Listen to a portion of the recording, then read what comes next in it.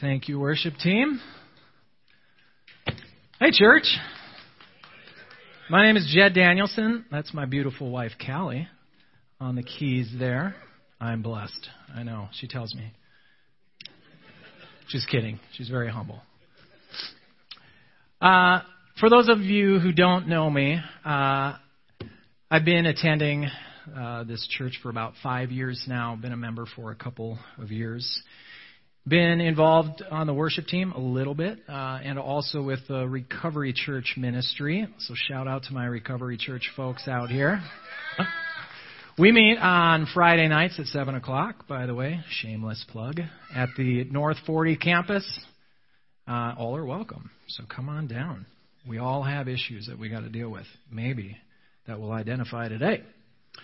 We're going to continue our series today on the 7 letters to the churches in Revelation. So we're going to be talking about the 5th letter, the church of Sardis. So before we get rolling into it, just join me in a quick word of prayer here. Father, we lift up your name in praise.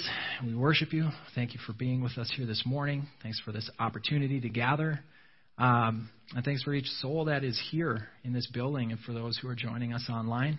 I just pray that your Spirit would speak through me to encourage those who need encouragement and teach those who need to learn and maybe convict those that need convicting. You're such a very worthy God. We give you all the praise and the glory. Pray this in your name. Amen. All right, so before we get into the actual letter, I'm going to give you a little bit of a history, just brief, on the actual city of Sardis, since I put way too many hours into researching this 2,000-year-old city. From 1,000 years before Christ until several hundred years after this letter was written, Sardis was either the capital city or one of the most important cities for the people groups that had control over it. Started with the Lydians, big empire, big kingdom. Then it was the Persian Empire. Well, actually, included after that the Persian Empire and Xerxes, some very, very famous battles with him that we have heard of. Then Alexander the Great, his successors, and eventually the Roman Empire when this letter was written. So tons of history on this city, and you can get lost in it, but I'm going to highlight a couple of items. Number one, it was a very wealthy, extremely wealthy city. It was situated at the base of a mountain range and along a river, and this river was coming out of the mountains, bringing in deposits of gold that were distributed throughout the river. So the people of Sardis certainly took advantage of that as the first place that they minted coins in the world, and it's where they learned how to separate gold and silver, and they were able to produce the most pure gold and most pure silver that existed at that time in the world. So, very wealthy as a result. Number two is a military stronghold. So it was, like I say, at the base of what was the Tmolus Mountains. So the base, or the lower portion of the city, was protected by a 60-foot thick wall. And then as you went up the mountainside, as the city stretched up the mountainside, it was protected on 3 sides by that mountainside and cliffs. Inside the city there was a famous citadel. This citadel was considered to be the strongest place in the world, and it rose up 1,500 feet from that lower portion of the city. So a pretty impressive, strong place. And you could expect that the people of Sardis felt pretty safe and sound. So let's get to the letter. If you haven't already, turn with me to Revelation 3. We'll be covering verses 1 through 6, the letter to the church in Sardis. To the angel of the church in Sardis write, "These are the words of him who holds the 7 spirits of God and the 7 stars. I know your deeds. You have a reputation for being alive, but you are dead. Wake up, strengthen what remains and is about to die, for I have not found your deeds complete in the sight of God. Remember, therefore, what you have received and heard. Obey it and repent. But if you do not wake up, I will come like a thief, and you will not know at what time I will come to you. Yet you have a few people in Sardis who have not soiled their clothes. They will walk with me, dressed in white, for they are worthy. And he who overcomes will, like them, be dressed in white. I will never blot out his name from the book of life, but will acknowledge his name before my Father and his angels. He who has an ear, let him hear what the Spirit says to the churches. So, in verse 1, these are the words of him who holds the 7 spirits of God and the 7 stars. They are the words of Jesus. The 7 spirits that we hear here, or that are referred to here, that is a reference to the Holy Spirit. The number 7 symbolizes the completeness or the fullness of the Holy Spirit in us, or hopefully, or ought to be in this church as well. And the 7 stars we heard about back when John talked about the church in Ephesus. And those are 7 messengers, whether they're heavenly messengers or earthly messengers, we don't know. They might have been the pastors of the churches, those 7 churches. But we do know that Christ is holding these, the Holy Spirit and these 7 messengers, and he's going to use them for something important. And now for the second part of the verse, where Jesus just gets right into a rebuke. Now, it says, I know your deeds. You have a reputation for being alive, but you are dead. So, in the previous 4 letters, Jesus takes a little bit of time to give some praise, and nope, not here. It just goes right to it. You're dead. And I'll tell you what, this pretty much defined me for about a 5 to 10 year portion of my life. So, I did share my testimony up here back in February.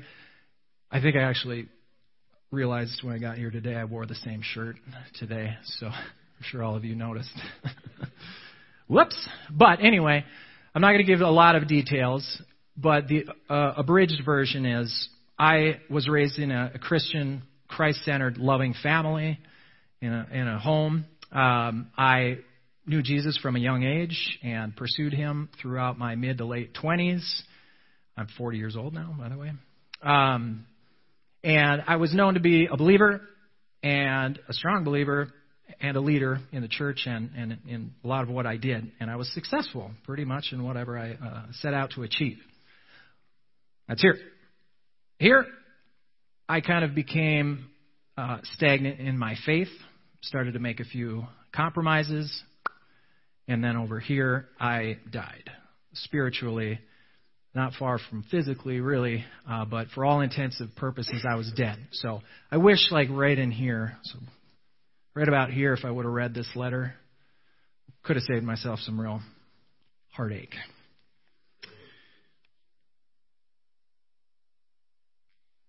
Verse 2, wake up, strengthen what remains and is about to die. For I have not found your deeds complete in the sight of my God. So, all right, there's some hope.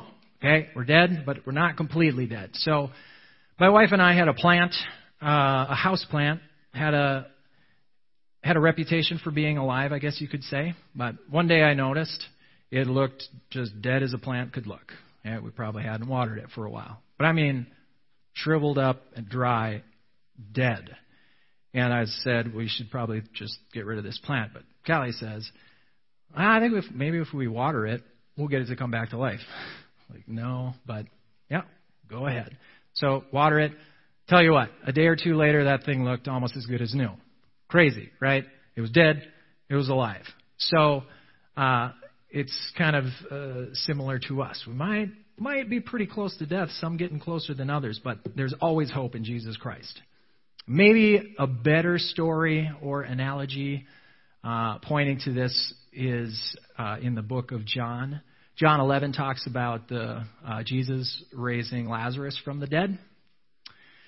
So Lazarus had died, but Jesus told his disciples that he had fallen asleep and that Jesus was going to go there and wake him up. So his disciples were confused about this. And so Jesus told them plainly, okay, he's dead. I'll be honest with you. He's dead. And 4 days later, when he was really dead, Jesus raised him from the dead.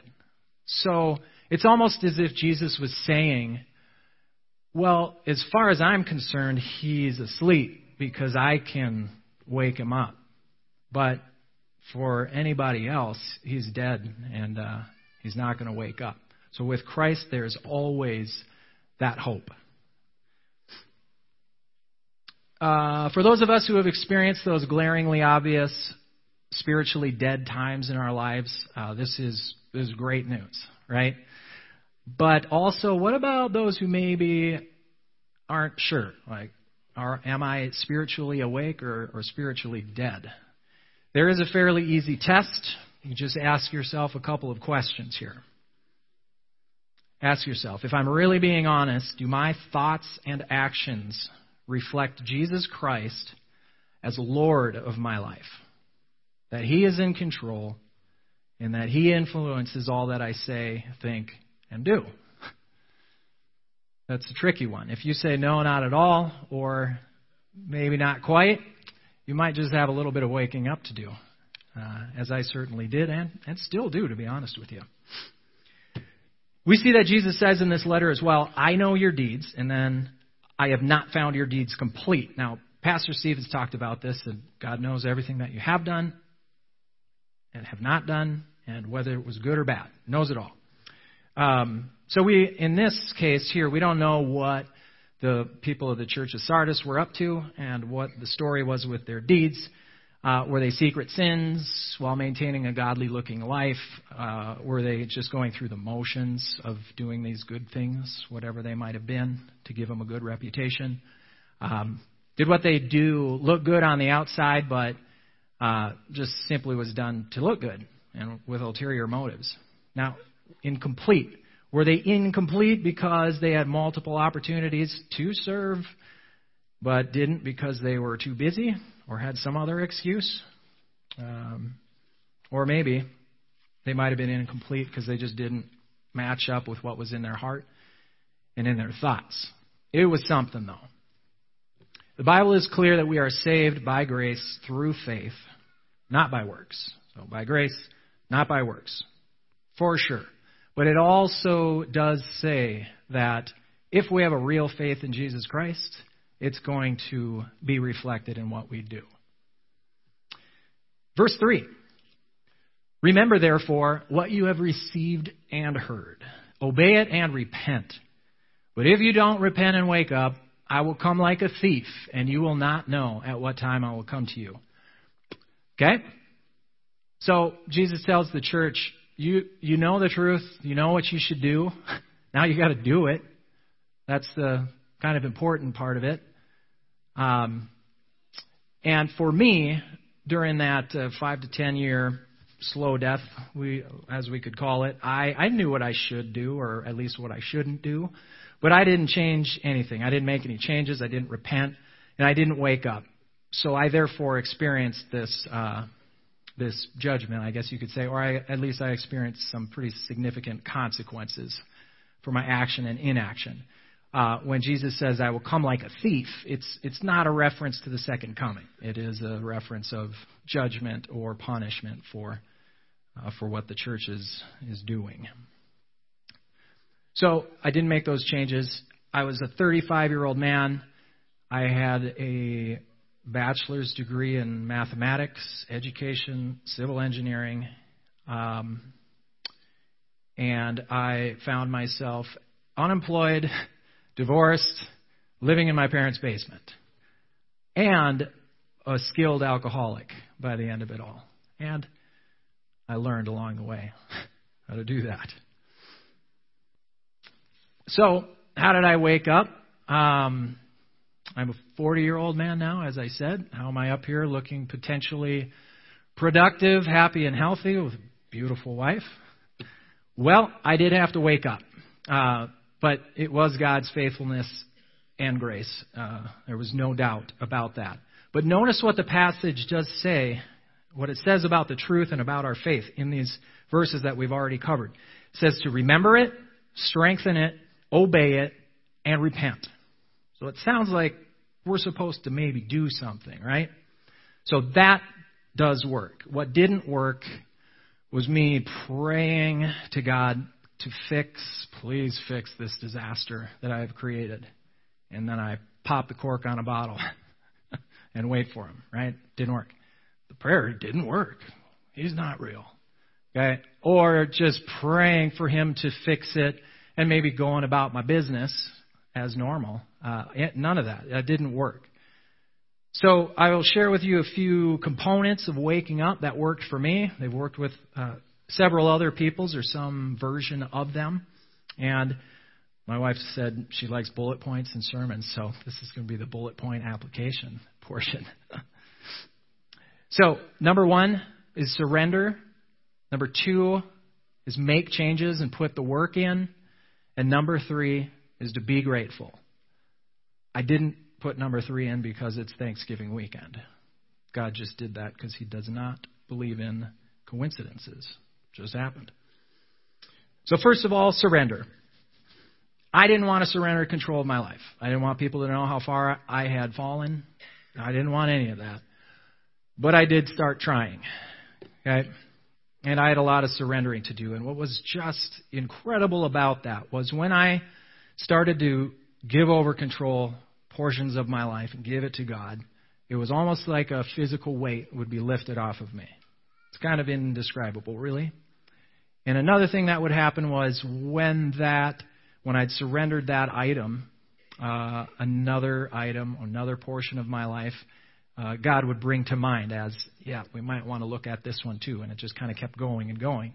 So surrendering the alcohol was only one step. And I had a lot of surrendering to do once that was done.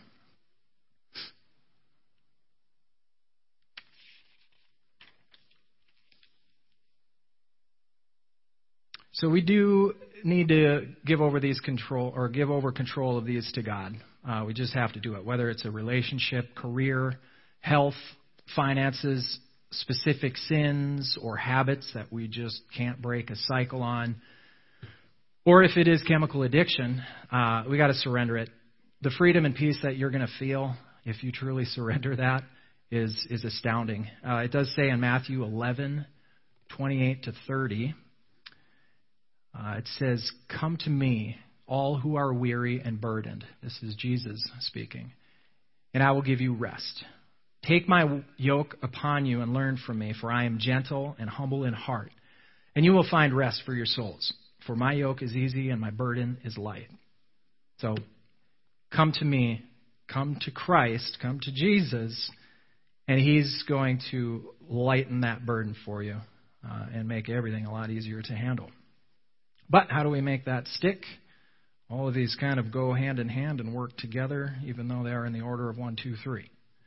Number 2, make changes and put the work in. So surrendering is great, feels good, but it does need to be followed up by some effort and by making some changes in areas of our life so that those changes become the new normal. So Luke 9:23-24 kind of ties all of this together pretty nicely. Jesus speaking again. "Then he said to them all, 'If anyone would come after me, he must deny himself, take up his cross daily, and follow me. For whoever wants to save his life will lose it, but whoever loses his life for me will save it.'" A paraphrase, if you will, could possibly say, if you want to surrender to me, you need to stop doing things your way, and you need to make some changes. This will take daily surrender and effort on your part. But whoever holds on to control of their own life is going to lose it. But whoever gives me control will save it. That's what I believe Jesus is saying as it pertains to me, for sure. So, in fact, surrender is a daily, even a minute-by-minute effort. And the work in those changes can be difficult, especially our human nature. It's always like, I want that control back. It's like, no, I still want to be able to do what I want in that area. So anyway, I started making these changes, and after a few iterations, I thought I was kind of getting it. I'd reconnected with the Lord. I'd gone to treatment, and once I got out, I relapsed pretty quickly. So that was my first bout of treatment, and basically, I was still ashamed, and I didn't want to share with anybody about my issues, and I didn't get connected with people in order to have them help me. So, this brings me to the third, being grateful. So, I had surrendered by giving control to God. So after this last relapse, I had surrendered control. I thought I had come clean to Him and others. I'd made changes. I was putting the work in. That work included daily time in the Word and in prayer with the Lord. I went to meetings. I went to and led Bible studies. I became active in the church. It was all working great, and I still relapsed again. Okay, and I relapsed on alcohol, but before that, I had relapsed on the work and on my program. I stopped doing those things that kept me strong, that the Lord was using to keep me strong, and eventually it's just going to lead to my personal malady with alcohol. So the vital component that I was missing, I do believe, is gratefulness. It's been a huge part of my life ever since. So it's a fitting time, I understand, to talk about gratefulness and thankfulness, but I assure you, it's the way the Lord works that this came up. But thankfulness and gratefulness, it's amazing. It does, if you're practicing that, it's able to fight off these feelings of fear, of shame, inadequacy, resentment, pride, even boredom. It's almost like a force field. So if you, this is all that you've got. This is all the work that I've been doing and kind of getting my life together and whatever, all that. It's right here. It's a force field right there. Now, what was in here and how nice that ended up looking for me, I was kind of taking credit for that, and I was missing a lot of opportunity to give thanks for it, but also in all the other stuff, the small and big things in my life that I had an opportunity to be grateful for. And when I brought that into the mix, it made a tremendous amount of difference and was kind of the glue that held it all together. Colossians 2:6-7, it says, so then, just as you received Christ Jesus as Lord, continue to live in Him, rooted and built up in Him, strengthened in the faith as you were taught, and overflowing with thankfulness. And then in Philippians 4:6-7, it says, do not be anxious about anything, but in everything, by prayer and petition, with thanksgiving, present your requests to God. And the peace of God, which transcends all understanding, will guard your hearts and your minds in Christ Jesus. It's also in Philippians 4 where Paul talks about the secret of contentment and how he says he's figured out the secret of contentment. And I remember in my younger days that he just said I discovered it. And it didn't look to me like he told me what it was, which was annoying because I did struggle with some contentment issues during my life. But if you do look back and read Philippians 4 in its entirety, you're going to see him referencing gratefulness, gratitude, thankfulness all throughout. And that's why I do believe that he was able to discover how to be content. Be grateful. Put that force field on, that shield. There's tons of other verses. You can find them all day long in your Bible. And I think it speaks to the integral component that gratefulness is. And now, for the rest, and the remainder of the encouragement here from Jesus. So we'll cover verses 4-6 here. Yet you have a few people in Sardis who have not soiled their clothes. They will walk with me, dressed in white, for they are worthy. He who overcomes, so he who wakes up, will, like them, be dressed in white. I will never blot out his name from the book of life, but will acknowledge his name before my Father and his angels. He who has an ear, let him hear what the Spirit says to the churches. So, those of you who have remained steadfast and have stayed awake and active in your faith throughout, I commend you. There's people in this room who have been, their actions and their thoughts have absolutely reflected that Jesus Christ has been Lord of their life without fault all the way through. And your service to the church and to others doesn't go unnoticed, and it's absolutely integral to the health of our body of Christ right here at the open door, but also beyond, without a doubt. And then, so he gives an encouragement to you. You're going to walk with Jesus. But he also says to those who overcome. So to those of us who had to, or maybe still need to and will, do our 3 bullet points and wake up, surrender, make changes, put the work in, and third, be grateful. We're going to get to be able to join you, and we are going to walk with Jesus together. And Jesus says here that he's going to acknowledge us each to God and to his angels. Now that is a phenomenal truth and encouragement for all of us really here. So to wrap up, and as just a final note, the city of Sardis, military stronghold, and very rich, it actually fell and was conquered a number of times throughout its history. So they were safe and sound, but not really. And each time, or many of the times that it was conquered, it was because, first of all, it happened at night. And then second, it was with armies sneaking over the walls in behind the city, over the cliffs, and sneaking in overnight, infiltrating, and taking the city out. So my challenge to you is this. Be alert and awake, and don't allow a reputation or some sort of an appearance mask your weaknesses.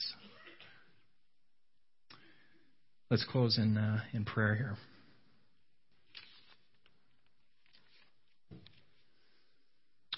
Father, I thank you for being with us this morning and for speaking to us through your Spirit. I just pray that we would take your words to heart, myself and the folks here and who have listened to these words. We pray that our words, our thoughts, and our actions would reflect that you are the Lord of our life. Thank you for those who have remained steadfast throughout and continue to anchor your church.